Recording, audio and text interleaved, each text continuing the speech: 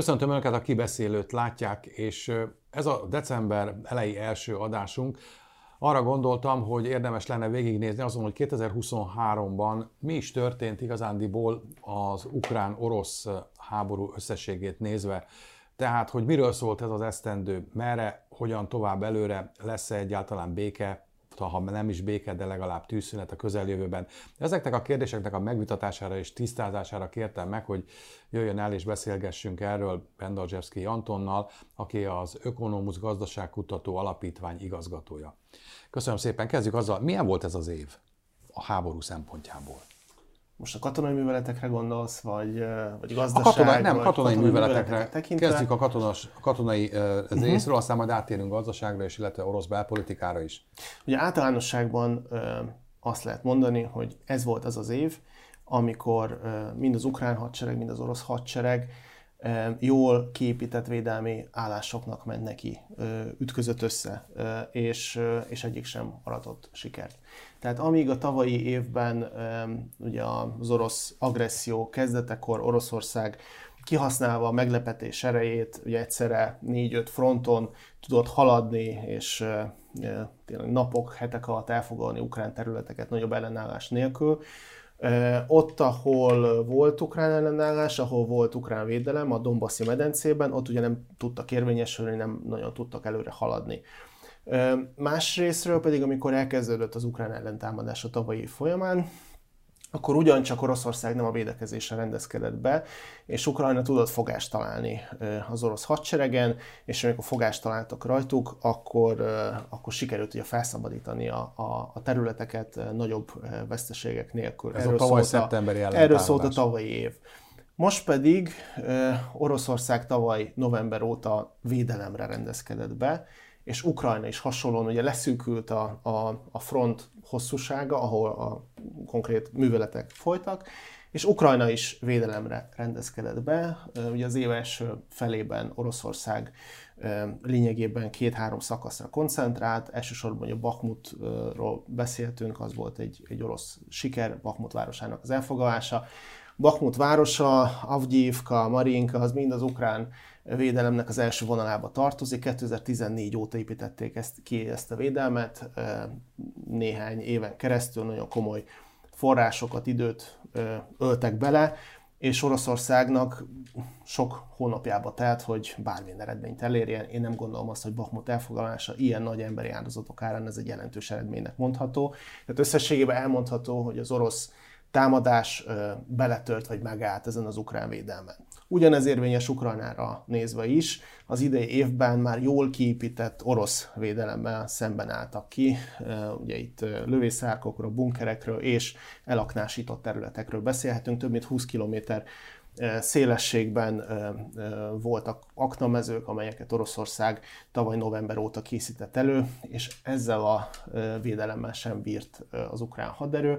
Tehát az általánosságban az mondható el, hogy mind az orosz fél, mind az ukrán fél a másik oldal jól kiépített védelmével szemben nem tudott mit kezdeni, és nagy kérdés, hogy a jövőben mit tudnak ezzel kezdeni, illetve egy másik gondolat még ezzel, nagyon magasak voltak az elvárások, a várakozások Ukrajna irányába, azért, mert a tavalyi évben komoly sikereket könyveltek el. Ugye emlékezzünk vissza, hogy Oroszország nem érte el a céljait a tavalyi évben, sőt, ugye visszavonult több területről, és Ukrajna a tavalyi évben az ellentámadás során visszafoglalta az elfoglalt területek több mint 40%-át, és ez még a nagy mennyiségű nyugati támogatás nélkül történt meg. Tehát abban az időszakban, a tavalyi évről beszélek, a nyugat elsősorban védelmi fegyvereket adott Ukrajnának, légvédelmi rendszereket, páncéltörő fegyvereket, nem kaptak ugye harckocsikat, páncélosokat, és az volt az alapvető gondolat nagyon sok szakértő fejében,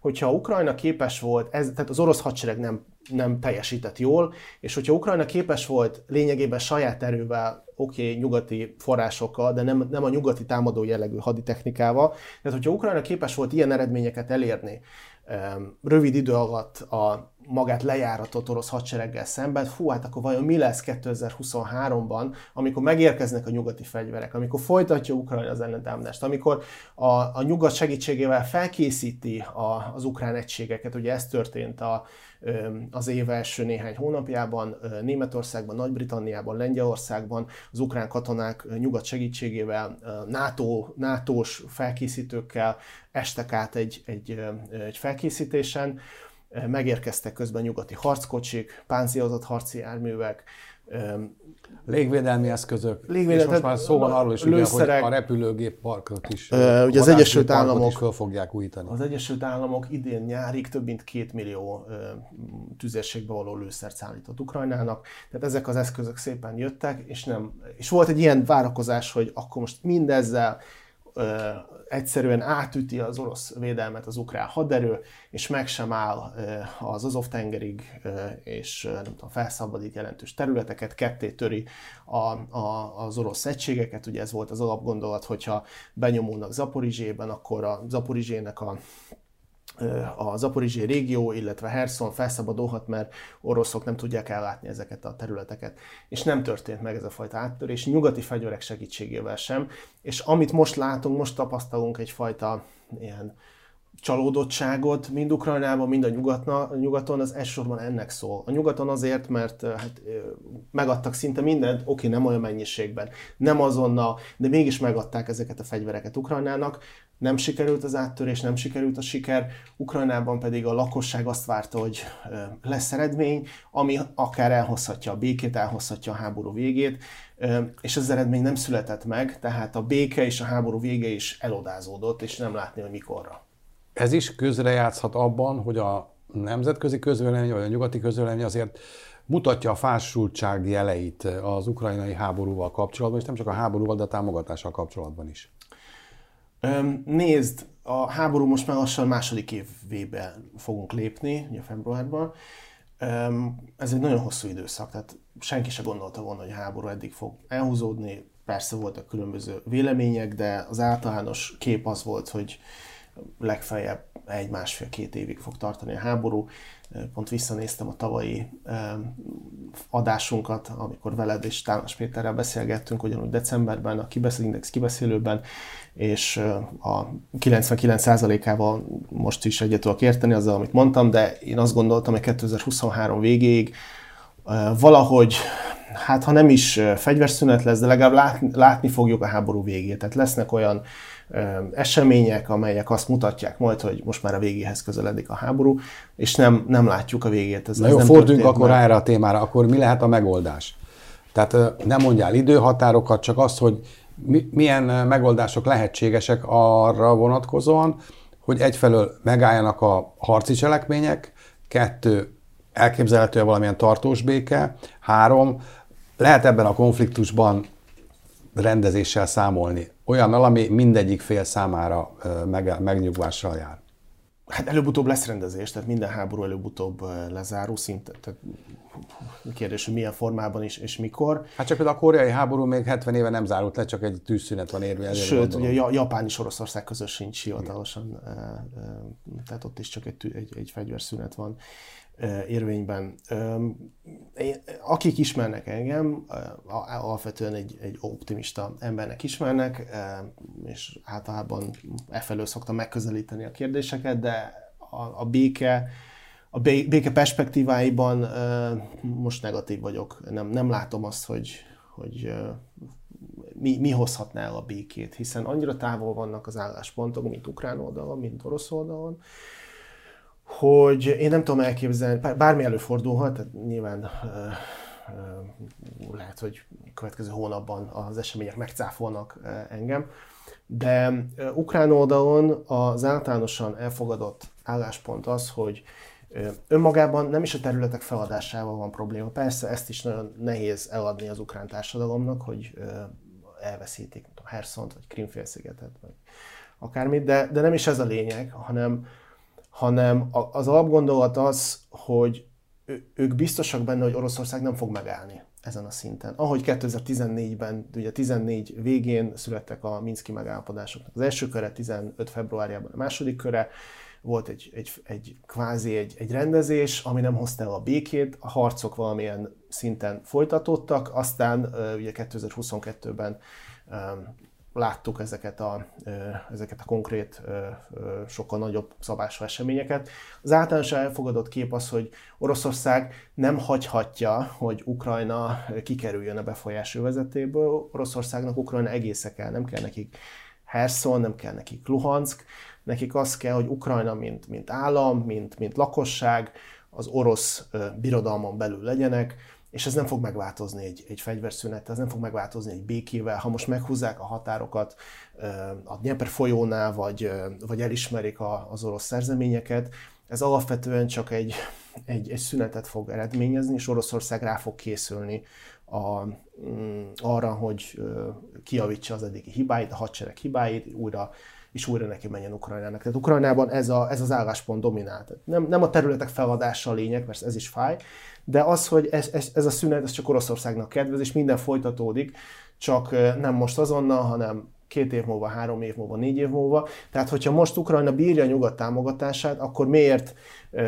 miért álljanak levele, hiszen egyébként is Oroszország folytatni fogja. Orosz oldalon pedig gondoljunk bele abban, hogy nem hangzott el semmilyen konkrét dolog a háború lezárását illetően. Az orosz célok nem teljesültek. Ugye az elején valamilyen Putyin által hangoztatott célok között szerepelt Ukrajna demilitarizálása, denacifikációja, nyilván ezek ilyen nehezen megfogható célok, de aztán a katonai vezetés részéről elhangzott például, hogy Ukrajna elvágása a Fekete-tengertől, illetve hogy a tavaly szeptemberben bekebelezték azt a 4 ukrán területet. Ezek hivatalosan most már, mint orosz narratíva szerint Oroszország részei, azok adminisztratív határaiban. Tehát most lefordítva, ami régen Ukrajna Herszoni megyéje volt, azokban a határokban most jelenleg orosz narratíva szerint Oroszország része. Vagy ami Zaporizsja volt, annak a megyei határában, az most már Oroszország része. Csak hogy a probléma ott van, hogy ezeket Oroszország nem birtokolja a teljes adminisztratív határok szerint. Például a Herszonnak a főváros, a megyeszékhelye Herszon nincs orosz kézen. Zaporizsje megyeszékhelye nincs orosz kézen. Donyecknek mindegy 55%-a van orosz kézen, a maradék nem. Tehát, hogyha ők békét kötnek, akkor ez azt fogja jelenteni, hogy jelenleg orosz narratíva szerint, tehát most ez egy ilyen fordított logika, de ez szerint bizonyos orosz területek ukrán megszállása alatt maradnak. Ugye a megyeszékhelyek ukrán megszállása alatt maradnak. Ők elismerik, hogy ők azt mondják, hogy ezek orosz területek, most békét kötnek, de lám a megyeszékhelyeket Ukrajna birtokolja. Ez nem egy olyan fegyverszünet, nem egy olyan béke, ami valódi rendezést jelent. És még egy gondolat, hogy Oroszország most úgy érzi, hogy egy felívelő pályán van, a trend neki kedvez. Az ukrán ellentámadás nem sikerült. Egy éven keresztül azt figyelték, azt szemlélték, hogy a nyugat önti bele a pénzt és a fegyvereket Ukrajnába, és nyilván aggódva figyelték, hogy mi lesz a vége, hogy vajon Oroszország bírni fogja-e az ukrán ellentámadásnak a nyomását, és bírták. Tehát nem az orosz védelem nem omlott össze, nem sikerült az ukrán áttörés, és azt gondolják, akár joggal, akár nem, hogy Ukrajna most, tehát nem sikerült az ukrán a felkészülés, nem sikerült Ukrajnának az, amit ők remélték. Ellenben Oroszország túlélte a szankciókat, sikerült fejleszteni az orosz védelmi ipart, ugye egyre több tankot tudnak gyártani, egyre több lőszert tudnak gyártani. Azt látják, hogy nyugat esetlegesen, ahogy te is kérdezted, hogy belefáradt Ukrajnába, hogy mintha elindult valamiféle párbeszéd. Tehát Oroszország most úgy érzi, hogy nyerésben van. Most ilyen feltételek mellett gondolj bele egy nyertes pozíció, amikor azt látod, hogy bár orosz szemszögből, hogy bármikor összeomolhat Ukrajna, és kifarolhat belőle a nyugat. És ilyen feltételek mellett szerinted van reális esély a békére, hiszen mire kössünk békét, Ukrajna úgyis összeomlik, úgyis elérjük katonailag, amiben ők nem mennek bele, mi elérjük most azonnal, hiszen nem képesek a területek Igen, de tavaly nagyjából ugyanilyenkor ugyanezzel az érvrendszerrel mondtuk azt, hogy az ukránoknak azért nem érdekel leülni tárgyalni, mert az ukránok voltak lendületben, és a szeptemberi ellenoffenzívát, és mindenki lesett, mint a lukinyúl, így van. Hoppá, miket tudnak ezek az ukránok. És akkor az Zelenszkijék azt mondták, hogy szó nincs arról, hogy mi leüljünk tárgyalni. Eltelt egy esztendő, ugye megfordultak a viszonyok, most az oroszok mondhatják ugyanazt, de ez végtelenségig nem megy. Mennyi embert veszhetett az orosz hadsereg, mennyi embert veszhettek az ukránok, mennyire zsugorodott össze Ukrajnában a lakosság lélekszáma az elmúlt másfél-két évben. Ezek az adatok azért hosszabb távon szerintem nem biztos, hogy tarthatók. Ezek nagy országok, most axiómát mondok, de Ukrajna Európa második legnagyobb országa, Oroszország a világ legnagyobb országa. Ezekben az országokban hosszú évekig elegendő potenciál rejtőzik, mind emberi potenciál, mind erőforrásbeli potenciál. Nem azt mondom, hogy ezek végtelen keretek, senki nem beszél arról, és persze, hogyha szembeállítjuk őket, Oroszországnak mintegy három-négyszeres emberi bázisa van, amiből tud meríteni. Na de nem beszél, Ukrajna nem degradálóan mondom, csak a méretét tekintve nem egy balti állam, amelyet le lehet rohanni, és ott valóban elfogynak az emberek, hogyha csatába küldik azt a néhány tízezer katonát. Ukrajnában a mobilizációs potenciál évekig elég. Tehát, hogyha tisztán a számokat nézzük, ugye a háború előtt Krím-félszigetet leszámítva Ukrajna vagy a 14 után megszállt területeket leszámítva minden 41 milliós lakosságú terület volt. 5-8 millió azóta már elment onnan. Aztán visszajött egy része? Igen, az ENSZ statisztikái szerint jelenleg több mint 7,1 millió ember hagyta el Ukrajna határait, de ugye túlnyomó részt nők, gyerekek és idősek hagyták, hogy a férfiak nem hagyhatják el az országot. Tehát van egy több mint 10 millió fős bázis, férfiak 18 és 60 év közötti korosztályban, akik potenciálisan mobilizálhatóak. Jelenleg az ukrán hadseregben, ugye nyilván ezek mind államtitkok, nem ismerjük a pontos számokat, 3-4-500 ezer ember harcolhat. A pontos veszteségeket sem ismerjük, Ukrajna azt mondja, hogy már több mint 300 000 orosz katona esette a csatamezőn. Ezek a számok nyilván fölé vannak lőve. A reális számok valahol 100 000. 170-190-et olvastam a legutóbbi brit és amerikai jelzéseknél, hogy annyi lehet a sebesültek és a halottak száma orosz oldalon. Nem véletlen, hogy most rendelte el Putyin, hogy a hadsereget fel kell bővíteni 1,3 milliósra. Ugye ez nem azt jelenti, hogy ennyien fognak tudni harcolni, de hogy ezzel megnő az aktív állomány száma is, akiket be lehet dobni. Amit én itt visszaválaszolnék erre, amiket elmondtál, ezekkel én egyetértek. Tehát a létszámban biztos, hogy nincs probléma egyik oldalon sem. De az, hogy ha nagy számban veszít katonákat mind a két oldal, annak azért az az ára, hogy ezeket pótolni kell, ezt pedig nem lehet úgy pótolni, hogy beállítasz valakit a helyére. Ezt fel kell készíteni, ennek meg kell szerezni, meg kell szervezni a ruházkodását, a fegyverzetét és a többit és a kiképzését, ami hónapokban, ami időbe telik. Így van. 3-4-5 hónap, mire felkészítik ezeket az egységeket, ezért tehát az ukrán ellentámadás végével a következő ellentámadás, ha lesz, akkor legkorábban jövő év április, május, júniusában várható, hiszen valóban ugye kifulladtak az eddigi erőkifulladtak a tartalékok, tehát most újabb egységeket kell felkészíteni. Ugyanez igaz egyébként Oroszországban is, ugye a mobilizáció tavaly. Ugye a nagy különbség az, hogy Ukrajnában hivatalosan is háború van, mobilizáció van, folyamatosan mobilizálnak, és persze olvassuk a hírekben ezeket a drasztikus eseteket, amikor a plázákból szedik össze az embereket, vagy összeverekednek az utcán, mert nyilván nem akarnak katonának vonulni, persze ilyen esetek vannak, akik már el akartak menni katonának, ők már az első fél évben elmentek. Oroszországban nincs hivatalosan háború, hanem különleges katonai művelet van.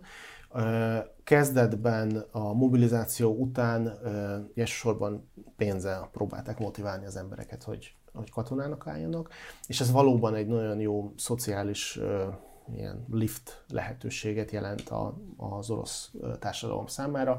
Nagyon magas fizetéseket kapnak, főleg orosz vidéki viszonylatban, és az elején ez működött. Most már ez a fajta mobilizációs potenciál is kifulladt, az emberek nem akarnak még pénzért sem menni. Jelenleg az orosz mobilizáció... És már a rabok is elfogytak. Rabok is elfogynak, az orosz mobilizációnak vagy rejtett mobilizációnak a háttere jelenleg abból áll, hogy Oroszországban kötelező sorkatonai szolgálat van, és amikor lejár az aktuális sorkatonai szolgálatnak az ideje, akkor a frissen végzett volt sorkatonákat megpróbálják abba az irányba terelni, hogy álljanak be a hadseregbe, mindenféle előnyöket és lehetőségeket ajánlva nekik, vagy akár megfélemlítések, vagy nyomásgyakorlás árán. És ebben még van némi potenciál. De én azt gondolom, hogy Putyin halogatja a mobilizációt az elnökválasztások előtt, de előbb-utóbb Oroszországnak szüksége lesz nyíltan is mobilizálni, mert egyszerűen elfogynak az emberek, vagy legalábbis hátrányba kerül a fronton az orosz hadsereg, és az orosz elnökválasztás után könnyen elképzelhető, hogy lesz egy nagyobb mobilizációs hullám. Akkor ezzel azt mondod, hogy ugye márciusban lesz Oroszországban elnökválasztás, hogy addig mindenféleképpen kitart ez a helyzet. Tehát nem az oroszok semmiféleképpen Putyinék nem fognak engedni, ezt meg kell, hogy tartsák, hiszen föl kell nekik mutatni azt, hogy amit célul tűztek ki, ez a 4 népköztársaság, vagy 2 népköztársaság, amit elfoglaltak, ezt megszereztük, tartjuk állásainkat legalább. Sőt, valamiféle eredményt is jó lenne produkálni, ezért a nagy emberi áldozatok árán is, hogyha valaki megnézi, most ugye Avgyivkánál vannak komoly harcok, ez egy ukrán erőd, amelyet 2014 óta minden lehetséges eszközzel megerősítették, és a donetszki erők is, felkelő erők is próbálták elfoglalni, orosz segítséggel is. Most az orosz hadsereg is 2022 óta próbált elfoglalni, nem sikerült, de olyan hatalmas erőket, emberi erőket, harckocsikat fordítanak erre a településre, hogy egyértelműen úgy tűnik, hogy Putyin egy demonstrálható győzelmet akar magának, valamiféle olyan eredményt mondani, hogy ugye 2024 márciusában lesznek elnökválasztások Oroszországban, és el lehessen mondani azt, hogy tessék, az ukrán ellentámadás nem sikerült, ellenben Oroszország tovább tudta bővíteni a befolyási zónáját, tovább haladt az orosz különleges katonai művelet, bevették Bakhmutot, most bevették Avgyivkát, előbb-utóbb be fogják venni, nem tudom, a Donetszknek, vagy Donbassnak a többi területét is, tehát hajthatatlanul halad előre az orosz művelet, és Vladimir Putyin, Vladimirovics az egyetlen olyan politikai tényező, aki garantálni tudja, hogy Oroszország eléri a céljait, és Oroszországgal számoljanak a nemzetközi arénán. Tehát valószínűleg ezt akarja Putyin demonstrálni márciusra. Említetted azt, hogy az európai szankciók vagy az európai szankciók ellenére is az orosz gazdaság túlélt. Ezek a szankciók működtek szerinted? Most már azért másfél évet látunk, sőt, most már a nyakunkban van a 12. szankció is, ami megcélozza például a gyémánt behozatalt, és ugye Oroszország az egyik legnagyobb gyémánt kitermelő a világon, viszont Belgium, vagyis a nyugat egyik állama, a nyersgyémánt feldolgozásának a központja Antwerpenben. Tehát gondolom a belgák azok sikítanak most, hogy csak ne ezt. Hát ők, nézzük a szankciókat. Működtek, vagy nem? Jó, nézzük előbb a szankciókat. Nem. Tehát nyilván nem ilyen egyszerű a kép, tehát most egy szóval elintéztük azt, hogy nem működnek. Vannak szankciók, amelyek működnek, például a technológiai szankciók, még ha bizonyos technológiákhoz Oroszország hozzájut, de általánosságban a technológiai szankciók egy nagyon komoly korlátot jelentenek jelenleg Oroszország számára, nagyon komoly nehézséget jelentenek, nem csak katonai szinten, hanem a mélytengeri olajkitermelés tekintetében ezek mind nyugati technológiák segítségével működtek, tehát számos orosz cég, mondom nem csak a védelmi iparban, hanem a gazdaság különböző szektoraiban nem tudja tovább folytatni azt, amit előtte folytatta. Na bocs, azt mondtad, hogy a védelmi ipar az túlélte. Most akkor túlélt, vagy nem ért túl az orosz védelmi ipar? Azt látjuk, hogy ameddig van pénz, addig Oroszország nagyobb felár ellenében hozzá tud jutni mindenhez, amihez a háború előtt is hozzájutott. Beleértve a bizonyos technológiákat is. Kínától? Sajnos nyugati cégektől is, közvetítőkön keresztül, akár török közvetítőkön keresztül, de akár felfedtek az elmúlt egy évben olyan mahinációkat is, hogy akár közvetlenül is mentek Oroszország irányába, Németországból vagy Olaszországból mentek közvetlen szállítások is. Tehát úgy tűnik, hogy a nyugat még azokat a szankciókat sem tudja betartatni, amelyek ugye saját házatájékán kellene, hogy működjenek. De a legnagyobb probléma ezzel a rendszerrel az, hogy ez egy globális gazdaság, egy nagy, minden állam egy nagy világgazdaságnak a része, és amíg ennek a nagy nemzetközi gazdasági rendszernek a legnagyobb szereplői nem vesznek részt a szankciókban, nem is lehet őket rávenni arra, hogy részt vegyenek benne, addig ezek a szankciók nem fognak működni, mert hiába ítélkezünk, vagy hiába mondjuk azt, hogy csúnya Törökország, vagy csúnya Kína, mert segít Oroszországnak kikerülni a szankciókat, de hát Törökország nem fogadta el a szankciókat. Törökországban teljesen legális, hogy egy török cég kereskedjen egy orosz céggel. Semmilyen korlátozás, semmilyen büntető intézkedés nincs velük szemben érvényben. Tehát ugye amit látunk, hogy mondjuk egy amerikai cégtől megvásárol egy török cég valamilyen alkatrészt, vagy félvezetőt, vagy elektronikát, majd továbbadja. Sőt, az orosz légitársaságok esetében olyan machinációkról is tudunk, hogy komplett meghibásodott motorok, a repülőnek a motorja, elküldték Törökországba, nyugati szakértők segítségével megjavították, majd Törökország kiszámlázta az Aeroflotnak az összeget, és visszaküldte a motort, és miközben ugye arról álmodtunk, hogy az orosz légiipar össze fog omlani, mert ugye Oroszország nem adta vissza a leasingelt Airbusokat és Boeingokat, de hát, hogy ki fogja karbantartani ezeket a gépeket, és előbb-utóbb ezek a gépek le fognak állni.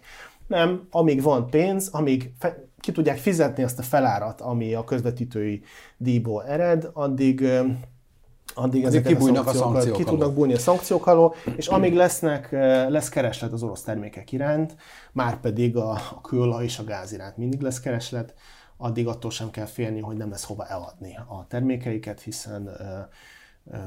hiszen mindig lesz, aki megveszi, sőt, aki továbbadja aztán mondjuk Európának, és ugyanúgy megvesszük azt az orosz gáz, vagy orosz kőolajat, csak hiszen most is van orosz földgáz Európában, most is van orosz kőolaj, nem akkora mennyiségben, de ezt azért nem lehetett kizárni teljes egészében. Oké, ezt én értem. Most kanyarodjunk egy picit oda, amiről keveset szoktak beszélni, az ukrán belpolitika. Van egyáltalán ukrán belpolitika, vagy van egy Zelenszkij, van egy háborús helyzet Ukrajnában, és innentől kezdve csönd van mindenkinek, hogy finoman fejezzem ki. Nincsenek pártok, ugye az orosz kötődésű pártok, szervezetek működését betiltották, vonatkozik ez más kisebbségekre is, beleértve a magyarokat. Milyen a ukrán belpolitika? Ha ugye nem ősszel kellett volna tartani elnökválasztást, ezt végül is eltolták, vagy nem hirdették meg, mert mondván, hogy háborús időszakban ez nem jó, mert elnökválasztással foglalkozni. Nem lehet, alkotmány szerint ugye nem lehet elnökválasztás. Sem parlamenti választásokat, sem.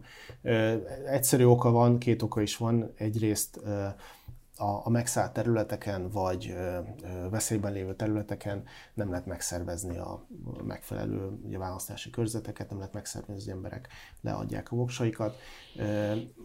Másik oka pedig az, hogy nyilván egy ilyen helyzetet Oroszország kihasználhatná, és akár masszív mondjuk rakétatámadásokat, vagy más támadásokat intézhetne, vagy dróntámadásokat intézhetne a választás napján ukrán területekkel szemben, és ebben az esetben ugye nem tudná garantálni Ukrajna, hogy megvédi a választókat, és biztosítja, hogy mindenki leadhassa a voksát. Tehát ennek ilyen egyszerű oka van.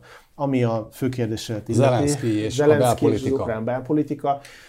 Hát, hogyha már ilyen összefoglaló szavakkal vagy jellemzésekkel operálunk, szankciók nem működnek, Ukrajnát megbukott, nyilván a háttérben sokkal mélyebb folyamatok húzódnak, de hogyha ilyen jellemzésekkel operálunk, akkor azt mondhatjuk, hogy az ukrán belpolitika háború alatt, ha siker van, akkor nincs, ha kudarc van, akkor van.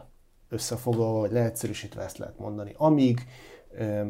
Amíg tartott a lendület, amíg tartott a siker Ukrajnában, akkor addig mindenki beállt Zelenszkij mögé, és és igazából nem volt, tehát azok az ellenzéki pártok is, amelyek nem voltak pro-orosz vagy Oroszországhoz kapcsolódó pártok, ugye azokat betiltották, de amelyek nem kapcsolódtak oda, hanem ugye Zelenszkij elsősorban a centrista erőket képviseli, de hát vannak nála vagy tőle jobbra álló pártok, ők is beálltak Zelenszkij mögé, és nem folytattak pártpolitikai tevékenységet, mert az ország védelme az a legfontosabb feladat volt, és úgy tűnt, hogy szerintem most is az alapvetően úgy tűnik, hogy a jelenlegi ukrán politikai vezetés és katonai vezetés meg tud birkózni a feladattal, vagyis biztosítja a nyugati támogatást, biztosítja a nyugati fegyverek érkezését, és biztosítja azt, hogy Ukrajna sikeresen védekezzen a fronton az orosz támadással szemben.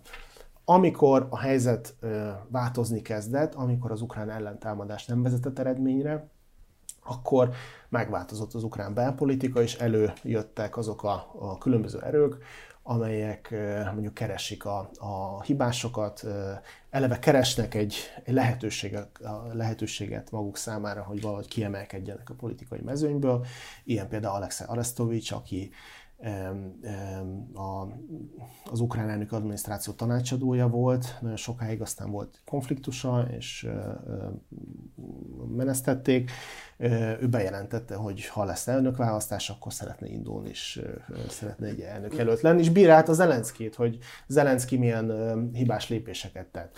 Tehát rajta kívül még ki Zelenszkij ellenfele a belpolitikai szintéren? Az egyértelműen beazonosított ellenfelek között lehet mondani Petro Poroshenkót, az előző ukrán elnököt, aki az Európai Szolidaritás pártnak a vezetője, ő egy konzervatív értékeket képviseli,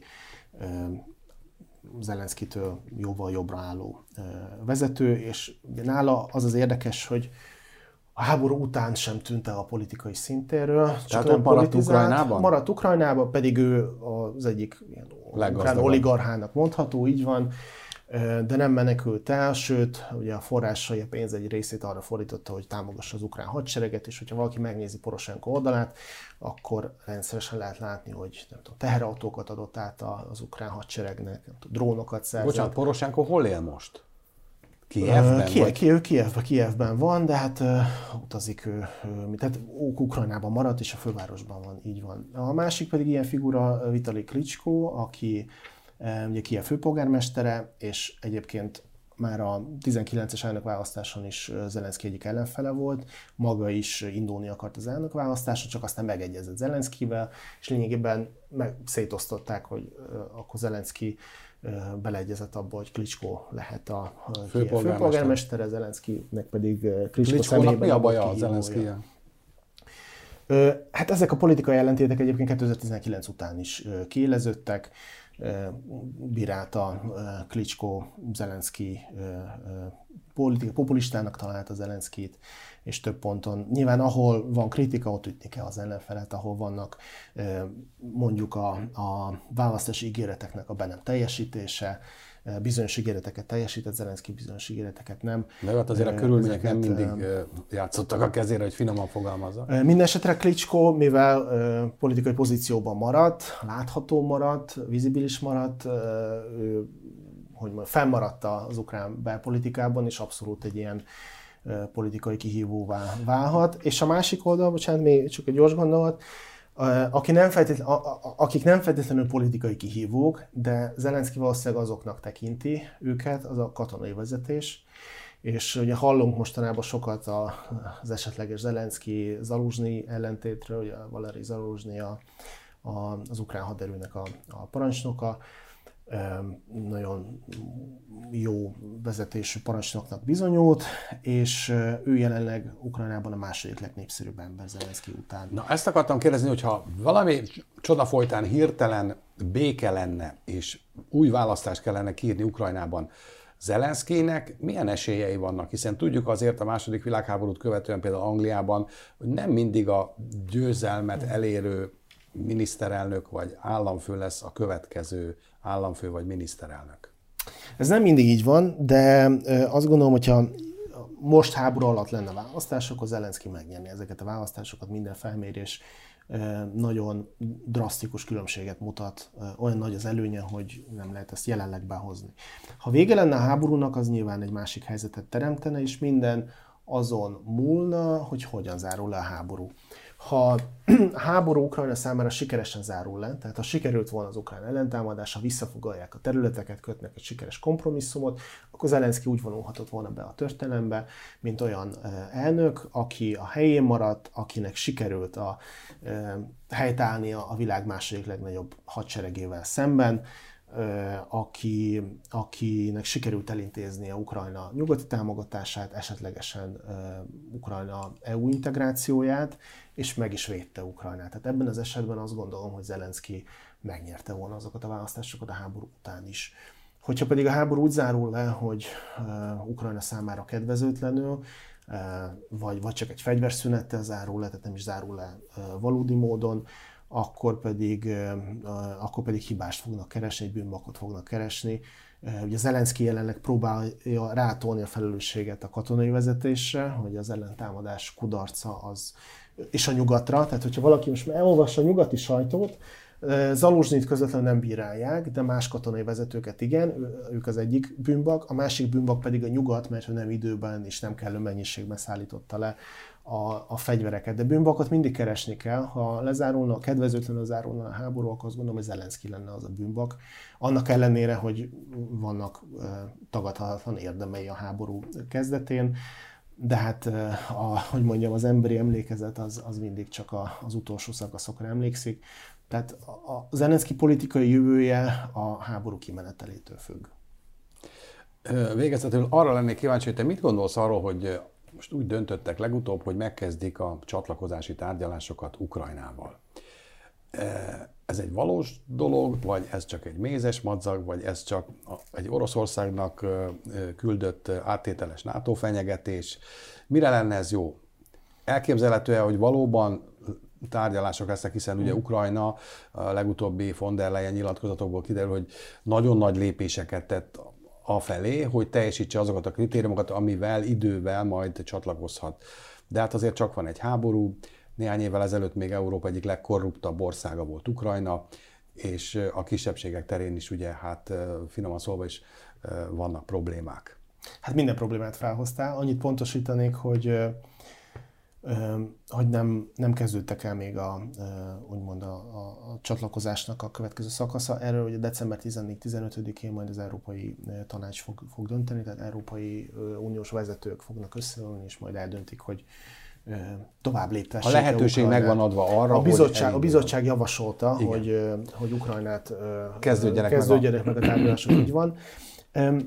Ez egy folyamat része, tehát ez nem egy újdonság, nem egy új státusz, nem egy új fejlemény. Kétségtelenül Ukrajna számára ez egy fontos előrelépés lenne, de ugye Ukrajna tavaly júniusban megkapta az EU tagjelölti státuszt. Ugye beadták a hivatalos kérelmet tavaly februárjában vagy márciusában, hogy csatlakozni szeretnének az Európai Unióhoz. Az elindult a folyamat, az Európai Unió elfogadta, tagjelölt státuszt kaptak. Jelenleg 8 tagjelölt ország van, akik előbb vagy utóbb be fognak lépni az Európai Unióba. Tehát a folyamat elindult, és ennek a folyamatnak a része lenne az, hogy megkezdődjenek a csatlakozási tárgyalások. De itt nagyon fontos a helyzet megértésében, és ez sokszor hibásan jön le a sajtóban, hogyha elindulnak a csatlakozási tárgyalások, az nem azt jelenti, hogy Ukrajna jövőre, vagy 2 év múlva, vagy 3 év múlva az Európai Unió részévé válik. Ez egy nagyon hosszú folyamat, és pont azon problémák miatt, amelyeket te is jelezted, az ukrán korrupció miatt, nagyon sok mindenben szovjet csökevényű, maradványú politikai rendszer miatt, a kisebbségek üldözése miatti problémák miatt. Tehát nagyon sok ponton vérzik jelenleg az ukrán rendszer, de ez nem azt jelenti, hogy összeférhetetlen jelenleg az Európai Unióval. A csatlakozási tárgyalások megkezdése azt jelenteni, hogy új státuszt kapnak, és elindulna például a jogi harmonizáció. Több ezer olyan törvényt jelenti ezt, amelyeket összhangba kellene hozni az Európai Uniós jogrendszerrel. Ez egy rendkívül hosszú folyamat. Törökországnak is 30 éve van egy megkezdett, vagy megnyitott. Igen, de ők még nem tartanak ott hivatalosan, ahova legalábbis Ukrajna sem tart még ott, de hogyha elindulnának a csatlakozási tárgyalások, akkor Ukrajna egy olyan szakaszba lépne, ami nagyon hosszú kifutású dolog. És nyilván addig, amíg ezeket a problémákat nem rendezi Ukrajna, és még egy gondolat, hogy nem mindegy, hogy ezt papíron rendezik, vagy a valóságban is. Tehát nem elég meghozni egy törvényt, és azt mondani, hogy innentől kezdve média függetlenség van, és nincsenek politikai üldözések, miközben a valóságban ugye azt látjuk, hogy nem, nyilván háborús helyzet van, bizonyos médiumok be vannak tiltva, a televíziós csatornák nagy része jelenleg állami kézben van, és majd vissza fogják kapni a kontrollt a tulajdonosok, de hát háborús helyzet, háborús cenzúra, persze mindent meg lehet érteni, csak nem lehet megvalósítani ezeket a rendeleteket. Tehát én pozitív vagyok, én abban bízok, hogy én azt gondolom, hogy Ukrajnának az Európai Unióban lenne a helye, azután, hogy teljesítenek mindent, ami a koppenhágai kritériumokban elő van írva, és valóban egy európai szintű demokráciává és országgá válnak. Ez egy nagyon hosszú folyamat, aminek csak a kezdetén jár jelenleg Ukrajna. Köszönöm szépen, és még egy dolog azért, tudom, hogy nem akarsz ilyenekbe bocsátkozni, de hadd szorítsa a sarokba. Mit gondolsz, jövő decemberben itt fogunk ülni és beszélgetünk még arról, hogy a harmadik éve a háborúnak befordul-e?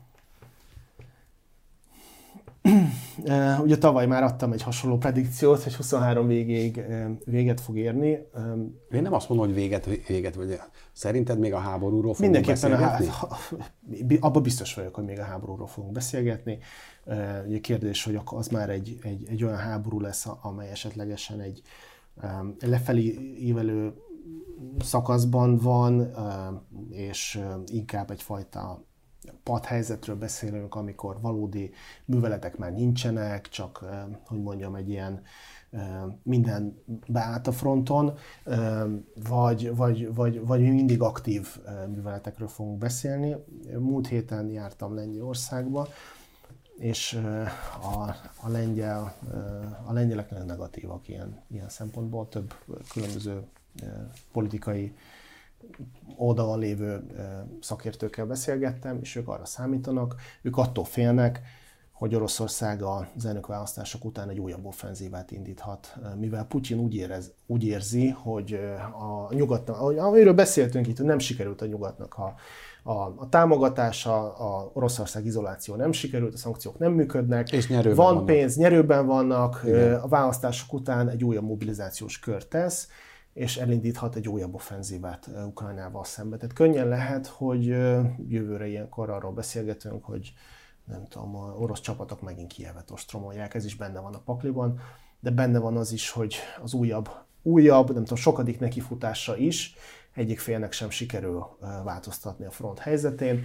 és akkor arról beszélünk majd, hogy ennek a katonai kifutása már egyáltalán nem látszik, hiszen sem idén, sem jövőre nem sikerül, akkor előbb-utóbb a konfliktus valahogy elhal, és ha nem is lesz egy azonnali béke, de mondjuk a műveleteknek vége lesz. Tehát sajnos ebben még különböző forgatókönyvek játszanak, pozitív hozzáállásom most sincs. Hát nyilván ez a helyzet ez sem Oroszországnak, sem Ukrajnának nem jó. Ukrajnának azért, mert nem tud fejlődni, mert háborúban áll, mert ukrán katonák halnak, a romokban van, Oroszország pedig izolációban van, és amíg nem zárul le a háború, addig ez nem is fog megváltozni. A szankciók, az izoláció, ugyanúgy a cenzúra, minden változatlan marad. Bendarzsevszkij Anton, köszönöm szépen a beszélgetést. Köszönöm a beszélgetést. Önöknek pedig köszönöm, hogy velünk tartottak, a kibeszélőt látták, viszontlátásra.